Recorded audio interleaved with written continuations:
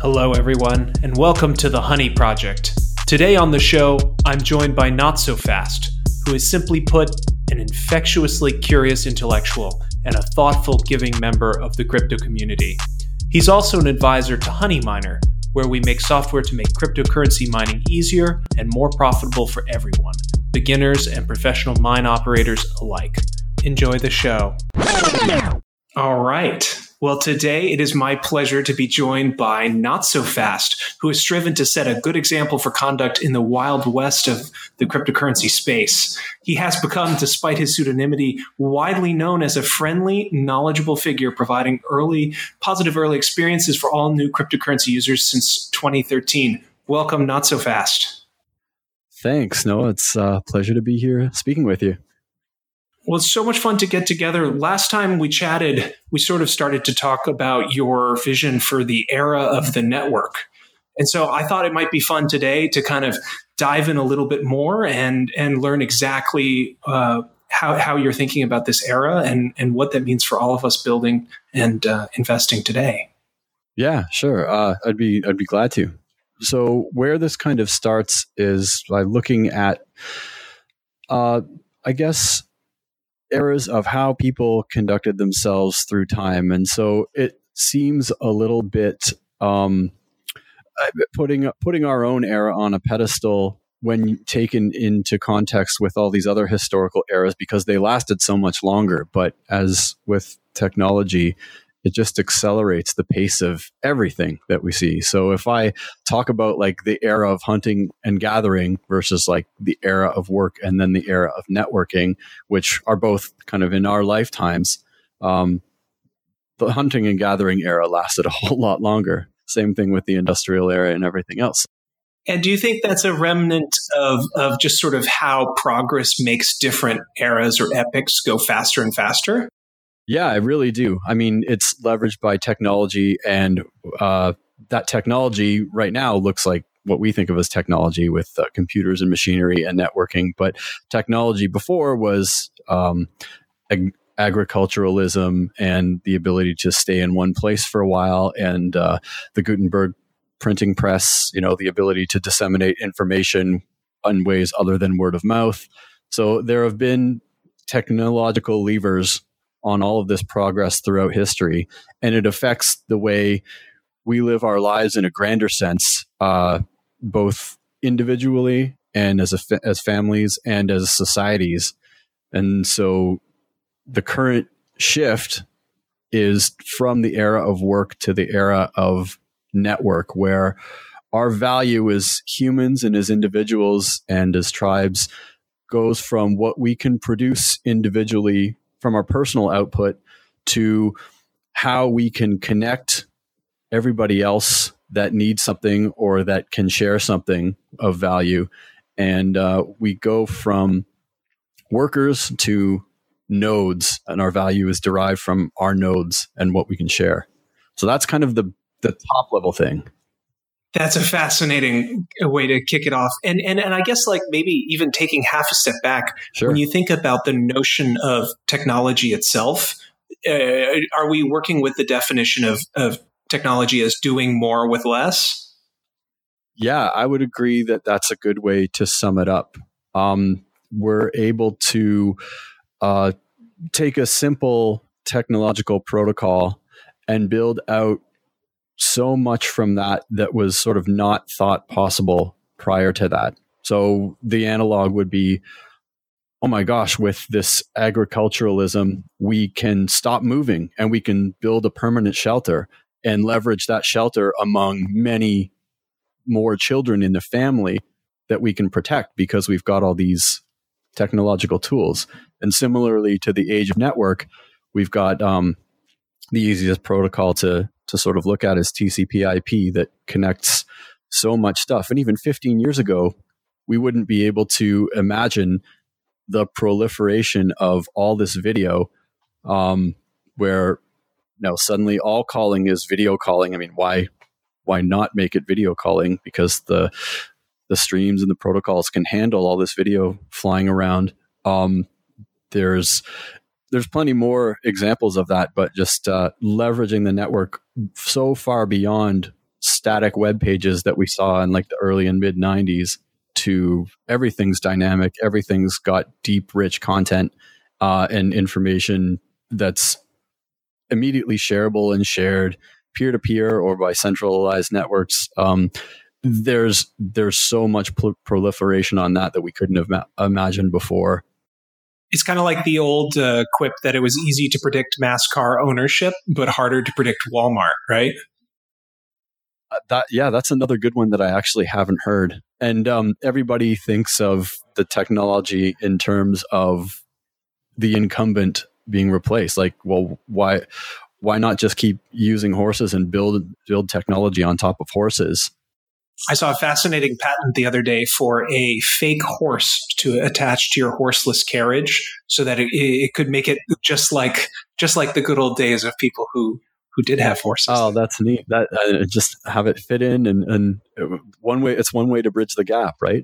One must not scare the horses with progress and innovation.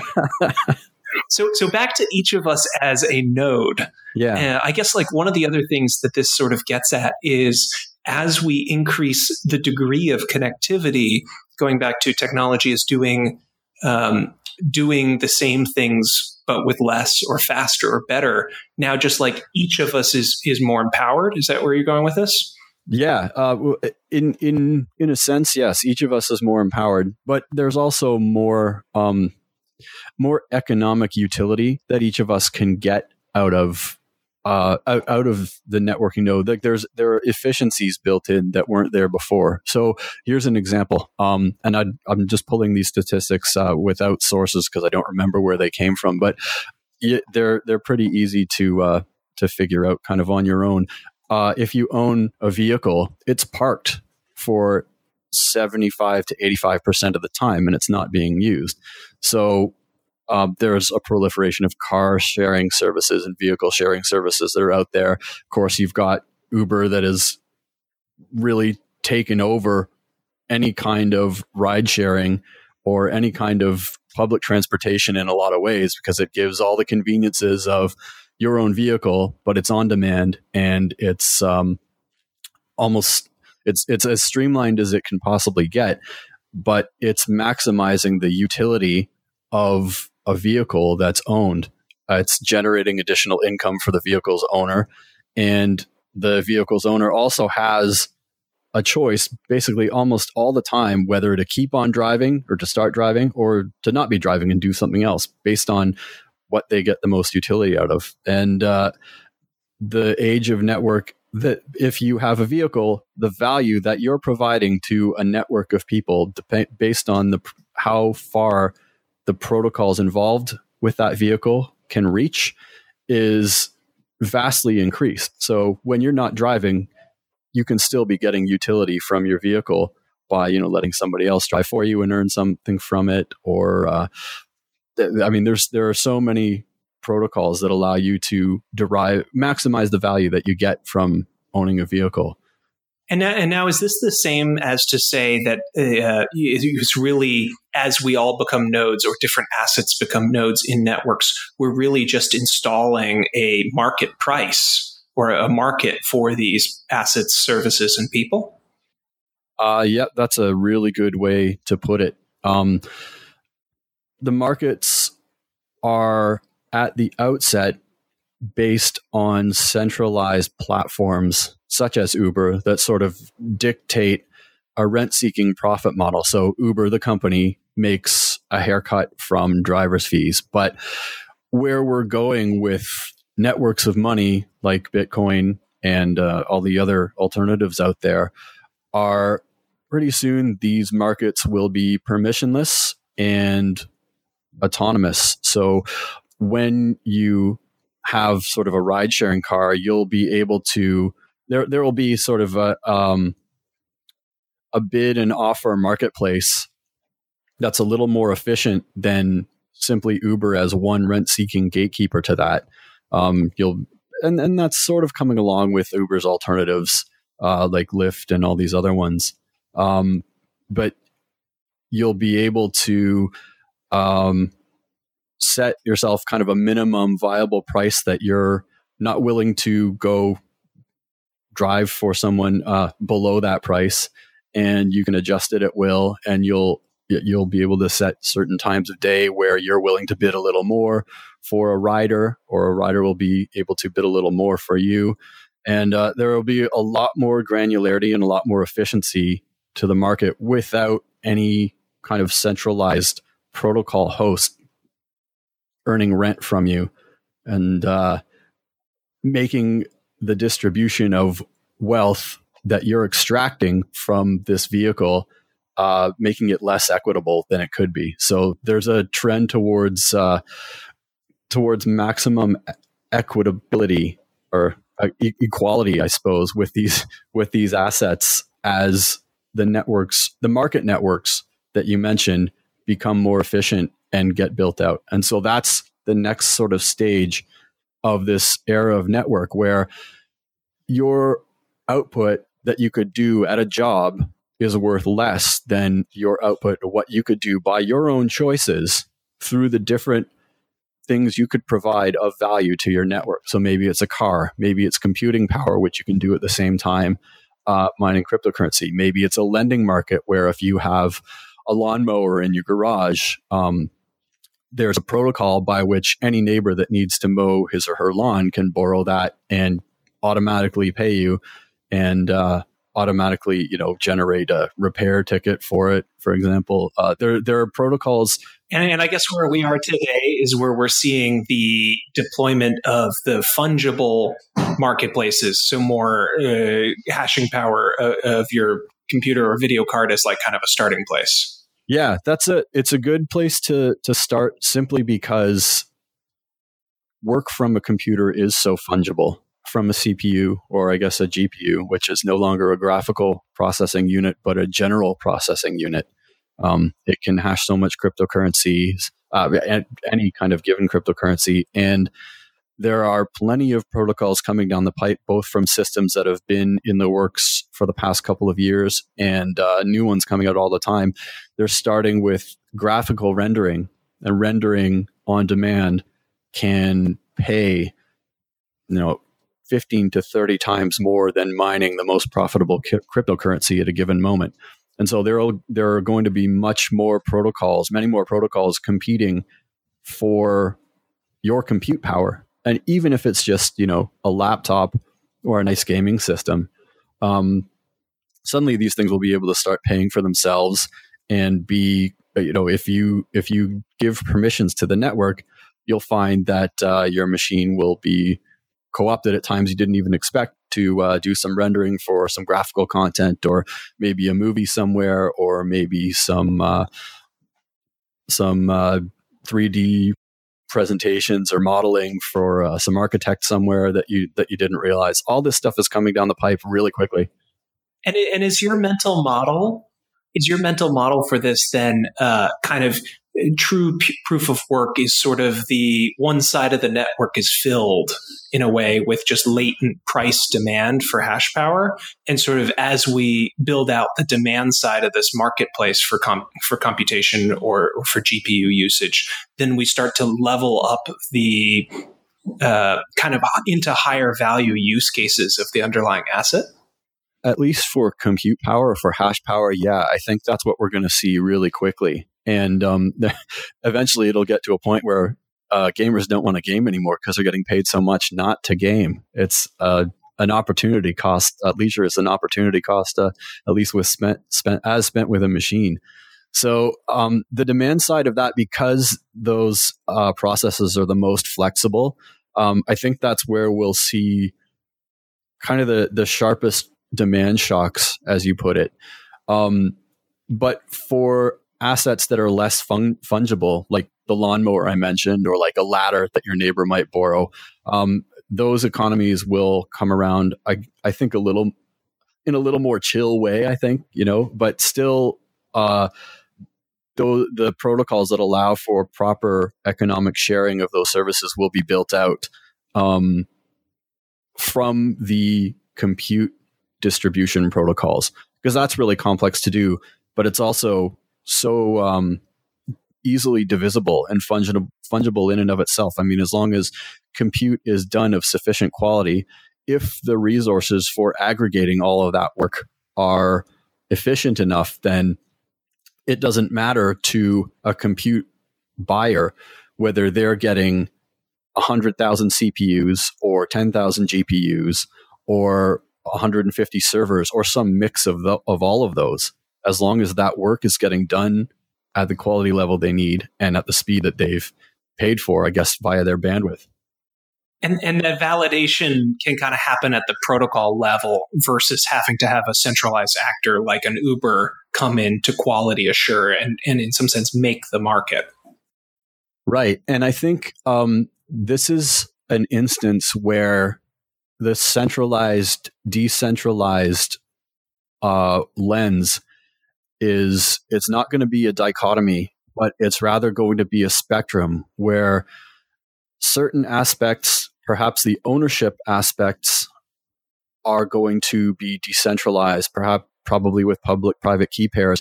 But in the name of efficiency, certain aspects will have to be centralized. So there will probably be a node aggregator or distributor that uses some kind of consensus model, but is somewhat centralized. I'm thinking of the master node system to draw kind of a modern day parallel that will at least be responsible for distributing some of this work, because there's a really high compute load to distribution of all these disparate units of compute power, and so there'll need to be certain protocols that stay a little more centralized. So when we look at is this system decentralized or is this system centralized? We're looking at two poles of what we're going to realize is a large spectrum of smaller processes. Some of those will be centralized, some of those will be decentralized. And depending on the process and what it requires, it'll fall somewhere along that spectrum. And this sort of goes back, there's the old trope that there's only two ways to profit. It's either to bundle or unbundle things. And so this is, would you say this is like the centralization versus decentralization is just sort of redistributing in a bunch of different places in the ecosystem? Yeah, in a way, it will be doing, it'll be bundling certain things and unbundling certain other things. Depending on what's required of the network. So let's take one of my favorite examples of the kind of next step up from Uber, which is investing in an autonomous, self-selling, self-driving vehicle that, a self-driving taxi that you own, and it goes in, it takes payments on its own with a blockchain, and it goes and repairs itself, and when it's made enough profit to ping your phone and let you know, hey, I'm ready to buy you a second taxi if you're interested. The network, that's a combination, that's a bundling of a whole bunch of different processes that can be self-automated in a way, and self-propagating and creating value for an investor who basically does little to nothing. So that's an example of bundling. And it sort of breaks down the capital process. Or like right now, at least when I look at a lot of businesses, it's a mix of local knowledge, insight, plus either know-how or capital to kind of capture the opportunity that exists in the market. And just to build on to what you're saying, it's almost like as these opportunities become more readily accessible, then it just sort of abstracts the know-how, as in this car is available driving whichever street it's best optimized for, and then just the ownership and the capital part breaks off. I think you're right about that, and the way owners that know-how or that specialized know-how will become distributed, where will be separate from that process, in that where you might have a taxi driver who knows the streets of his or her city, and leverages that knowledge only into one vehicle, which he or she is currently driving at that given moment.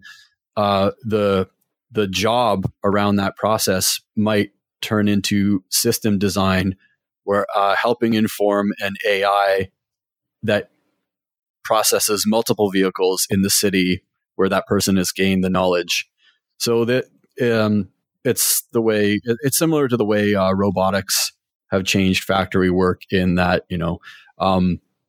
a specific manual process that you do over and over and get better at over time. Suddenly those people are, ideally giving their knowledge to or becoming data points for informing the people that are programming the robots that replace them.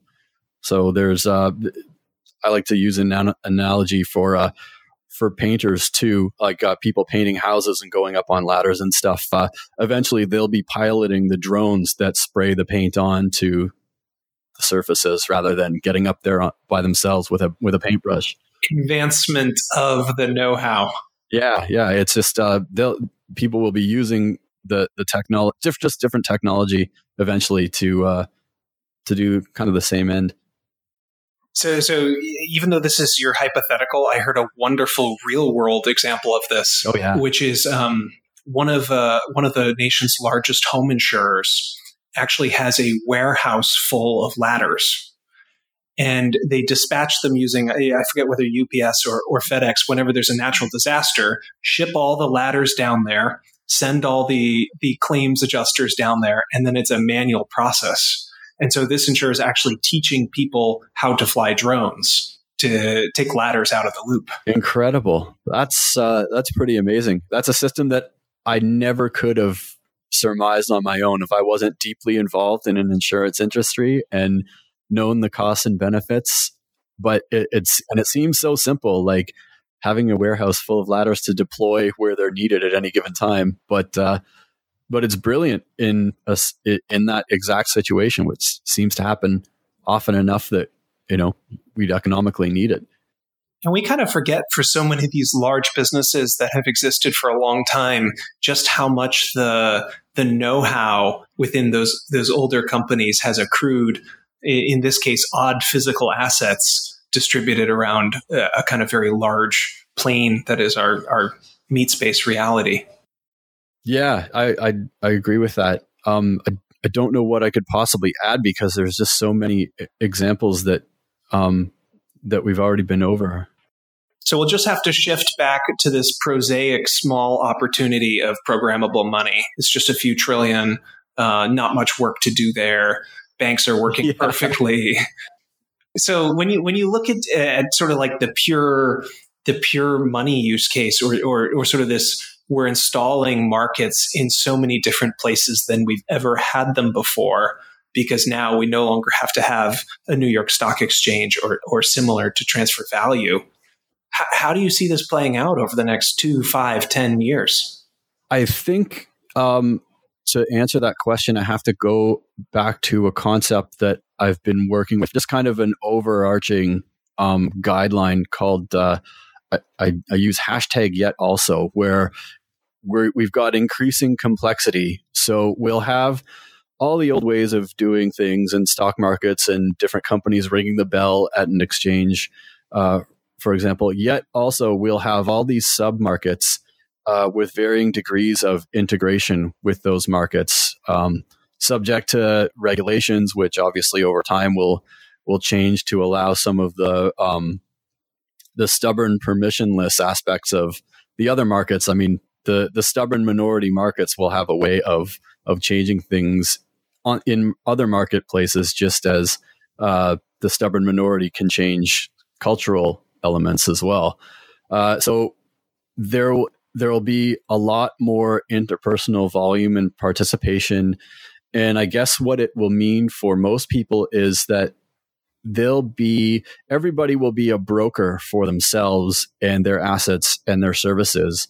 And there'll be very likely UIs that make this a lot easier, but people's understanding of economic value of what they own or what they control or who they are, even their own knowledge, will just become that much more rich and vast. And I think people will become the idea of a rational economic actor is all but out the window at this point, just because everybody acts economically towards their own set of values, which differ from the economic person who's just like every other person acting in an economy.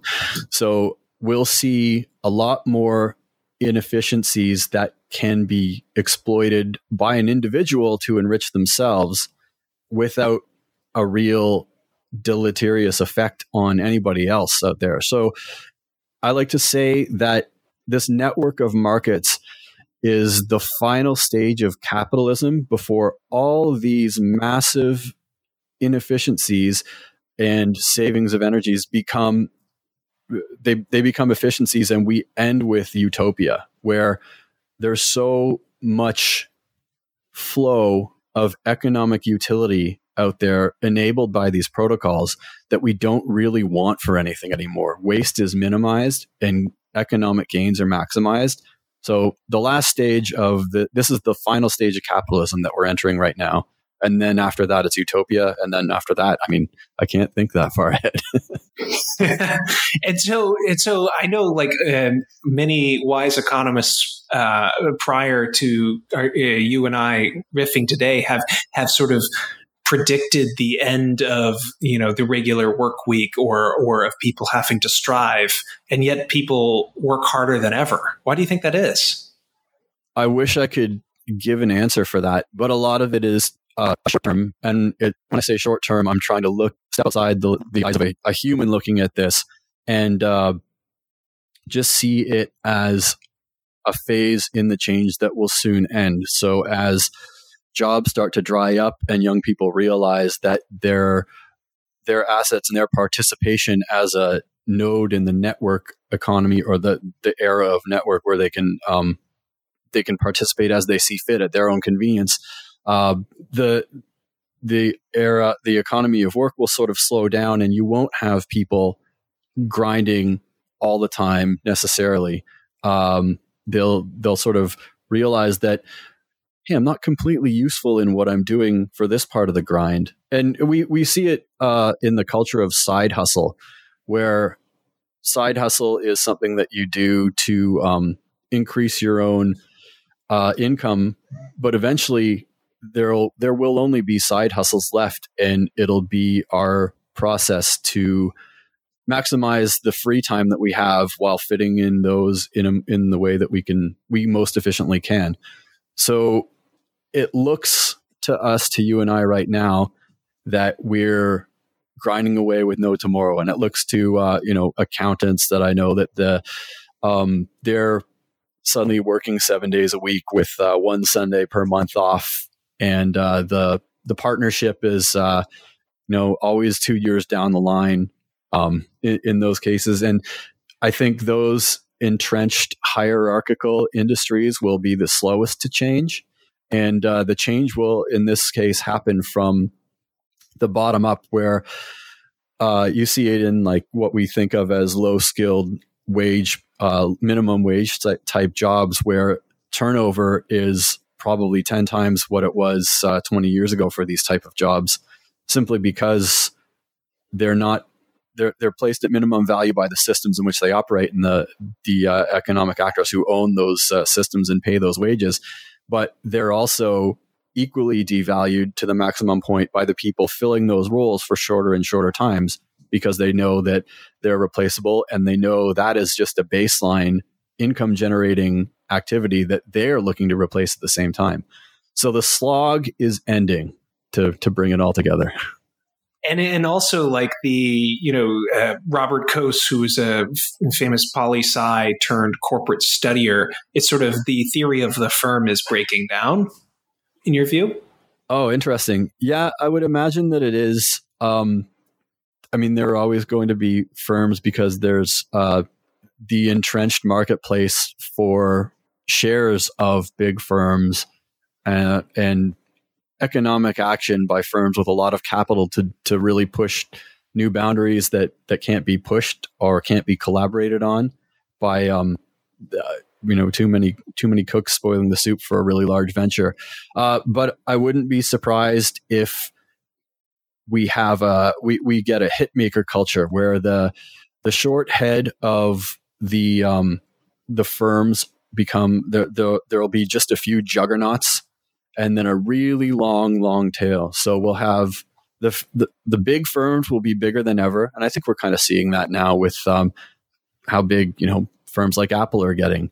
But we're going to see yet also a whole bunch of new types of firms.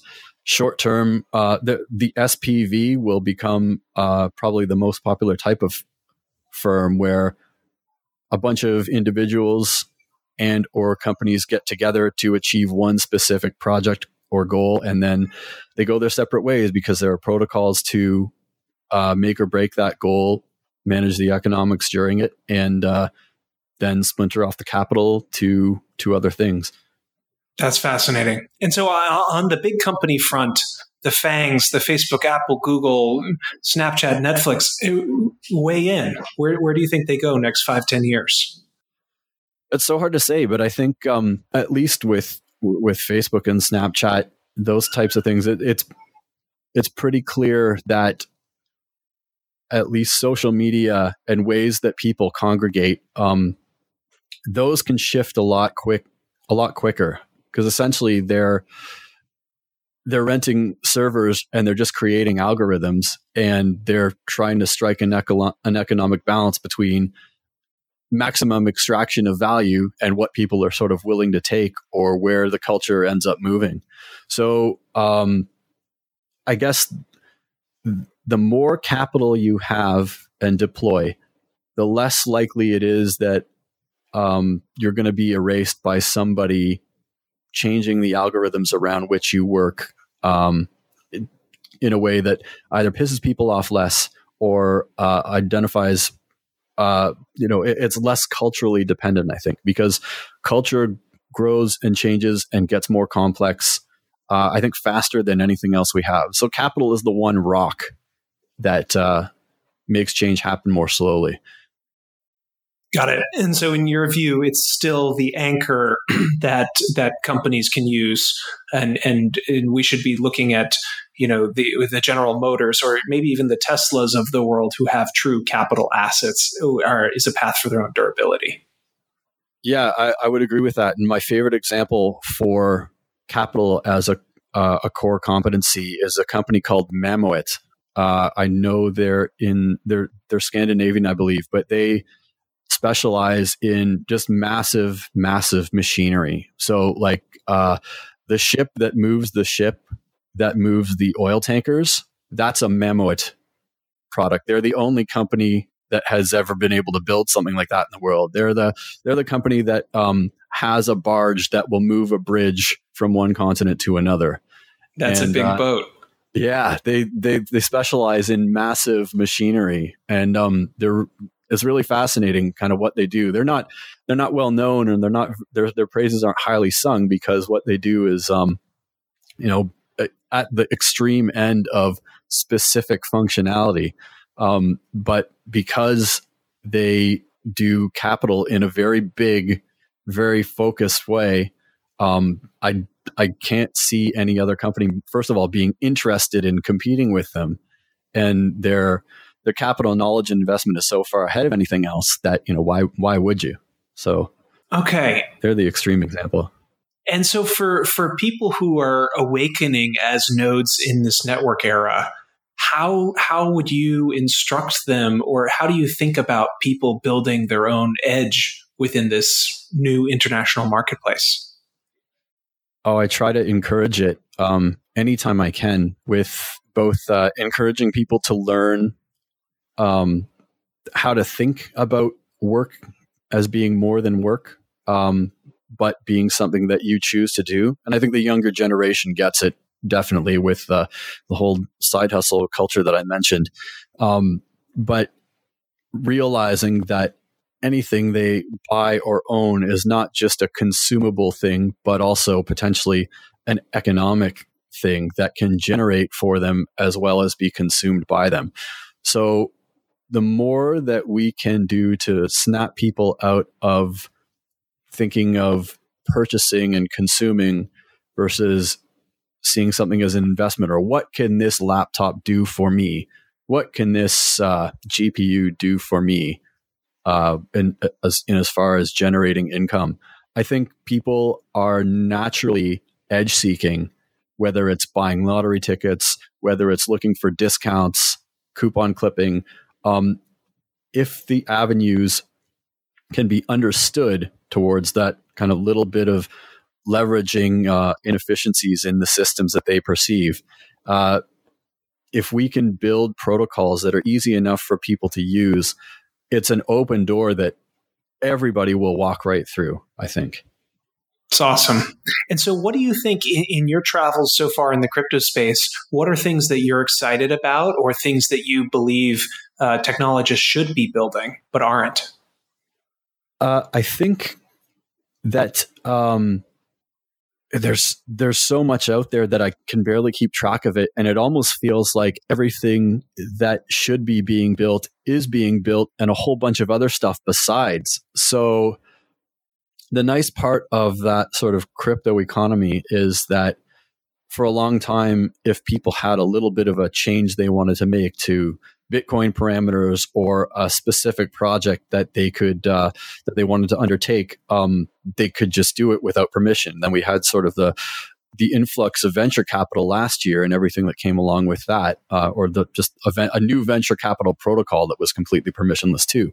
So there was a lot of fluff built around that, but I do think that there were genuine initiatives born within all that chaos as well. And there's going to be an opportunity, I think, with governed financial networks with regular budgets built into their protocols. And again, I'm talking about master nodes here, which are not the only way to do it, but they're one fairly simple and working way to do it. Decentralized autonomous organizations where community members have a vote on how these budgets are spent.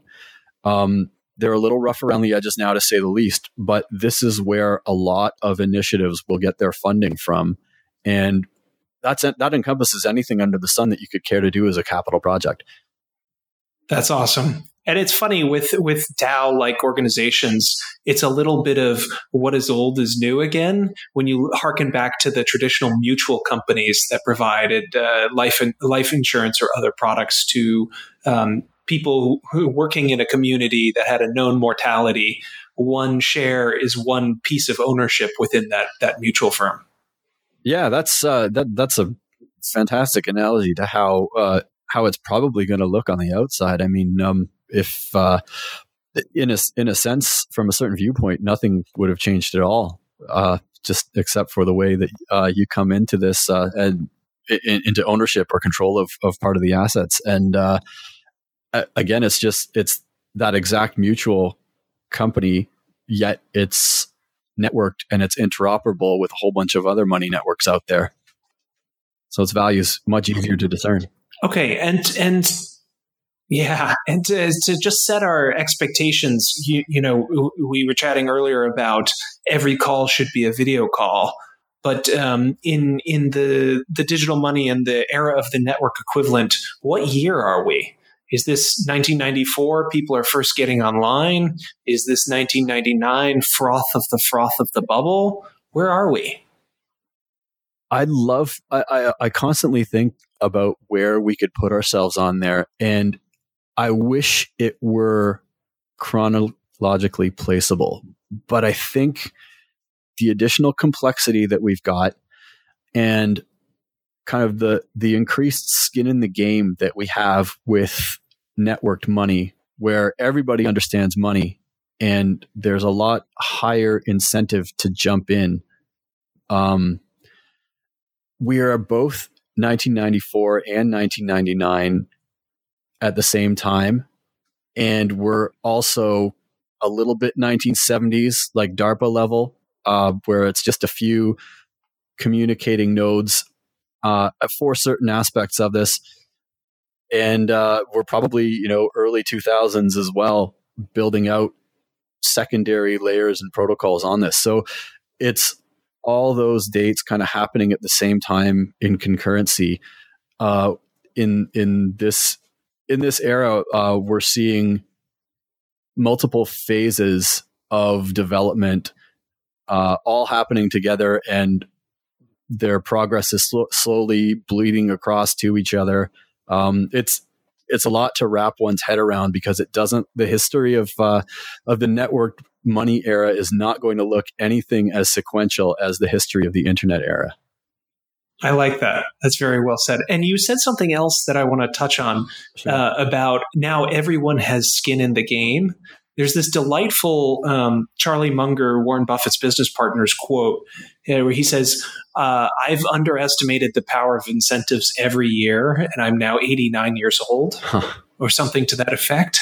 So how do you sort of see this skin in the game playing out, and what does this unlock? Oh, so many things in so many ways. I guess the easiest way to give an analogy would be to talk about the economic philosophy behind Bitcoin maximalism, and people thinking like, okay, well, Bitcoin is the soundest money that's ever been created, and therefore we should only be building on Bitcoin. Yet we're not seeing that. And there are so many incentives for someone to fork Bitcoin because it's open source and try it on their own. Maybe they have only tweaked the parameters a little bit. Maybe they've tried to build Bitcoin in a different language. Maybe they've tried to do something even further away from Bitcoin's core concept than that.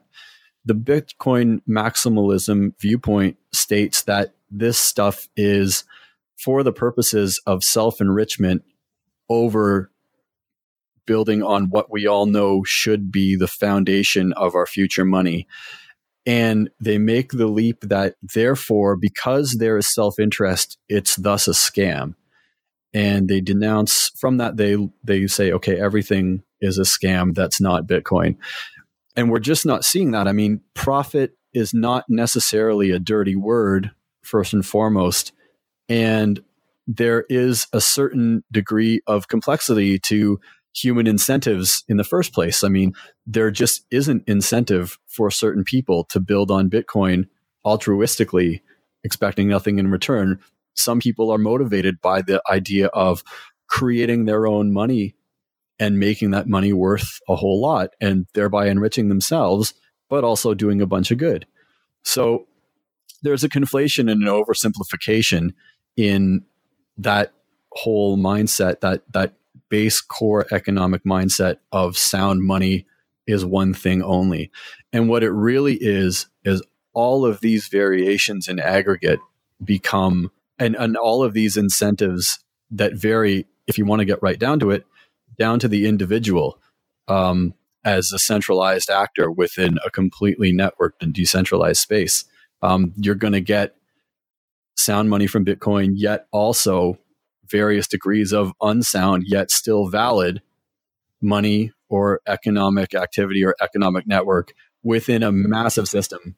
Right, because I can use Notsofast coin if you were to ever have one, and it's still better than the existing banking infrastructure that was previously my only choice. Right, as long as it's permissionless or less permissioned than banking software to a degree, and as long as it is networked and interoperable to the maximum degree outside of the existing system. There's a quote that I like from the founder of the Electronic Frontier Foundation, where I think it's from the early 90s, where he says, networks interpret censorship as damage and they route around it. They don't even see it as an issue. They just see it as a roadblock. And what you'll end up getting is, as long as these permissionless networks are free to interconnect, I mean, that's what they're going to do. That's where the path of at least resistance lies. And resistance is just, there are so many other routes from and through different nodes that roadblocks don't exist really. They're just. And so you're not a Bitcoin maximalist.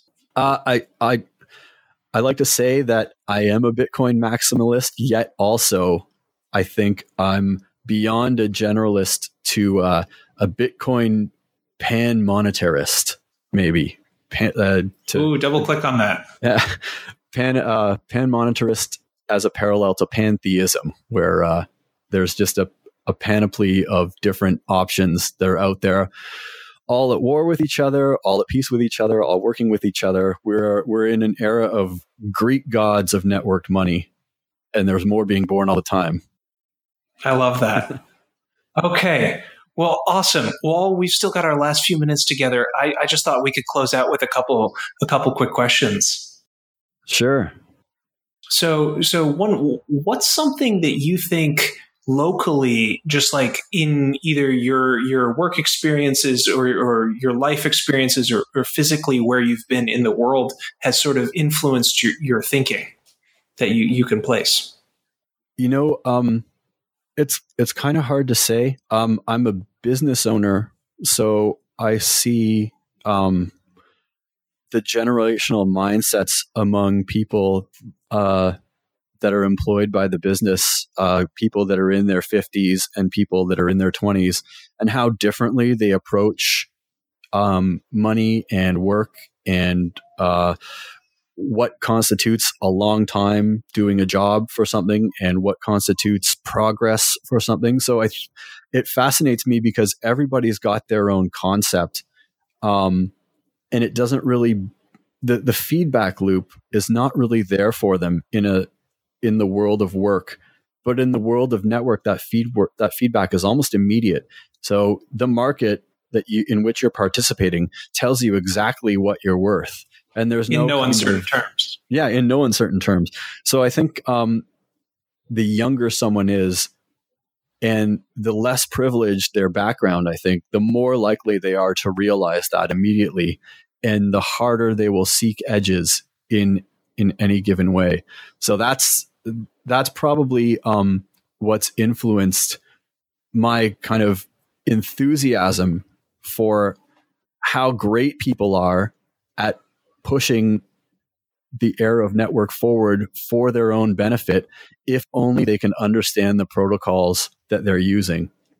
And right now, very profound. Yeah, the people that understand those protocols best are kind of tech oriented, because everything looks so new. But it won't take long for the great designers of the world, who are really good at building things that allow people to think without thinking when they use something, to kind of Joni Ive up a protocol that lets these edge seekers say, oh, I get this. I'm going to use this. I can get so much more from doing it this way than the slog that we talked about. And you have been so generous and most of all welcoming to new people in this space. And really a hat tip to you on that. Oh, and which asks me to ask, what's something someone's done for you, an act of kindness or welcoming or learning that you've received in the past that's had an impact on you?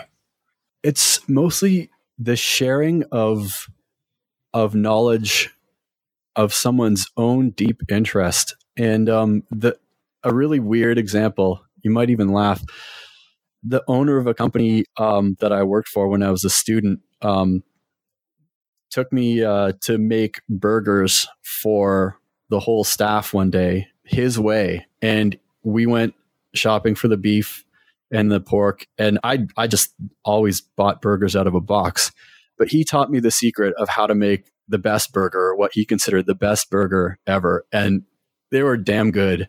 And to this day, I've tried to build on his recipe with, using my own and using his techniques. And I can't get it noticeably better than him. And I was so grateful that he shared that with me. And I try to give him credit every time somebody says, "Oh my God, your burgers are so good. Like, let's go over to your place for a barbecue." I have to give him credit because he shared that recipe with me. And it's so simple. How to make a really good burger. And so knowledge is the secret ingredient? Yeah. Well, knowledge imbued with a little bit of passion, I think, and enthusiasm for what you're doing. It's sort of similar to the way that anybody's interesting when they're talking about something about which they're passionate, right? And so he was passionate about burgers, and I was interested enough and engaged enough that I soaked up that recipe so quickly. So, that's a good analogy. Well, that is a fabulous way to end what has been a fascinating conversation. So for folks listening today, how can they follow more of your thinking and follow along the era of the network? Well, I try to stay high level on my Twitter at Notsofast with talking about all these ideas, fleshing them out with anybody who will present the other side of the scoop for me. And then as far as turning that into investable engagements with the marketplace as it arises, I am also at Notsofast on a platform called InvestFeed, where I post the mining that I do and the trades that I make in the cryptocurrency space. And those are the two places where I'm most active. Fantastic. Well, it has been truly a pleasure to spend some time together today, and I really appreciate you taking the time. I really appreciate your time too, Noah. Thank you very much. It's been fantastic talk. Awesome. Take care. Cheers. You as well.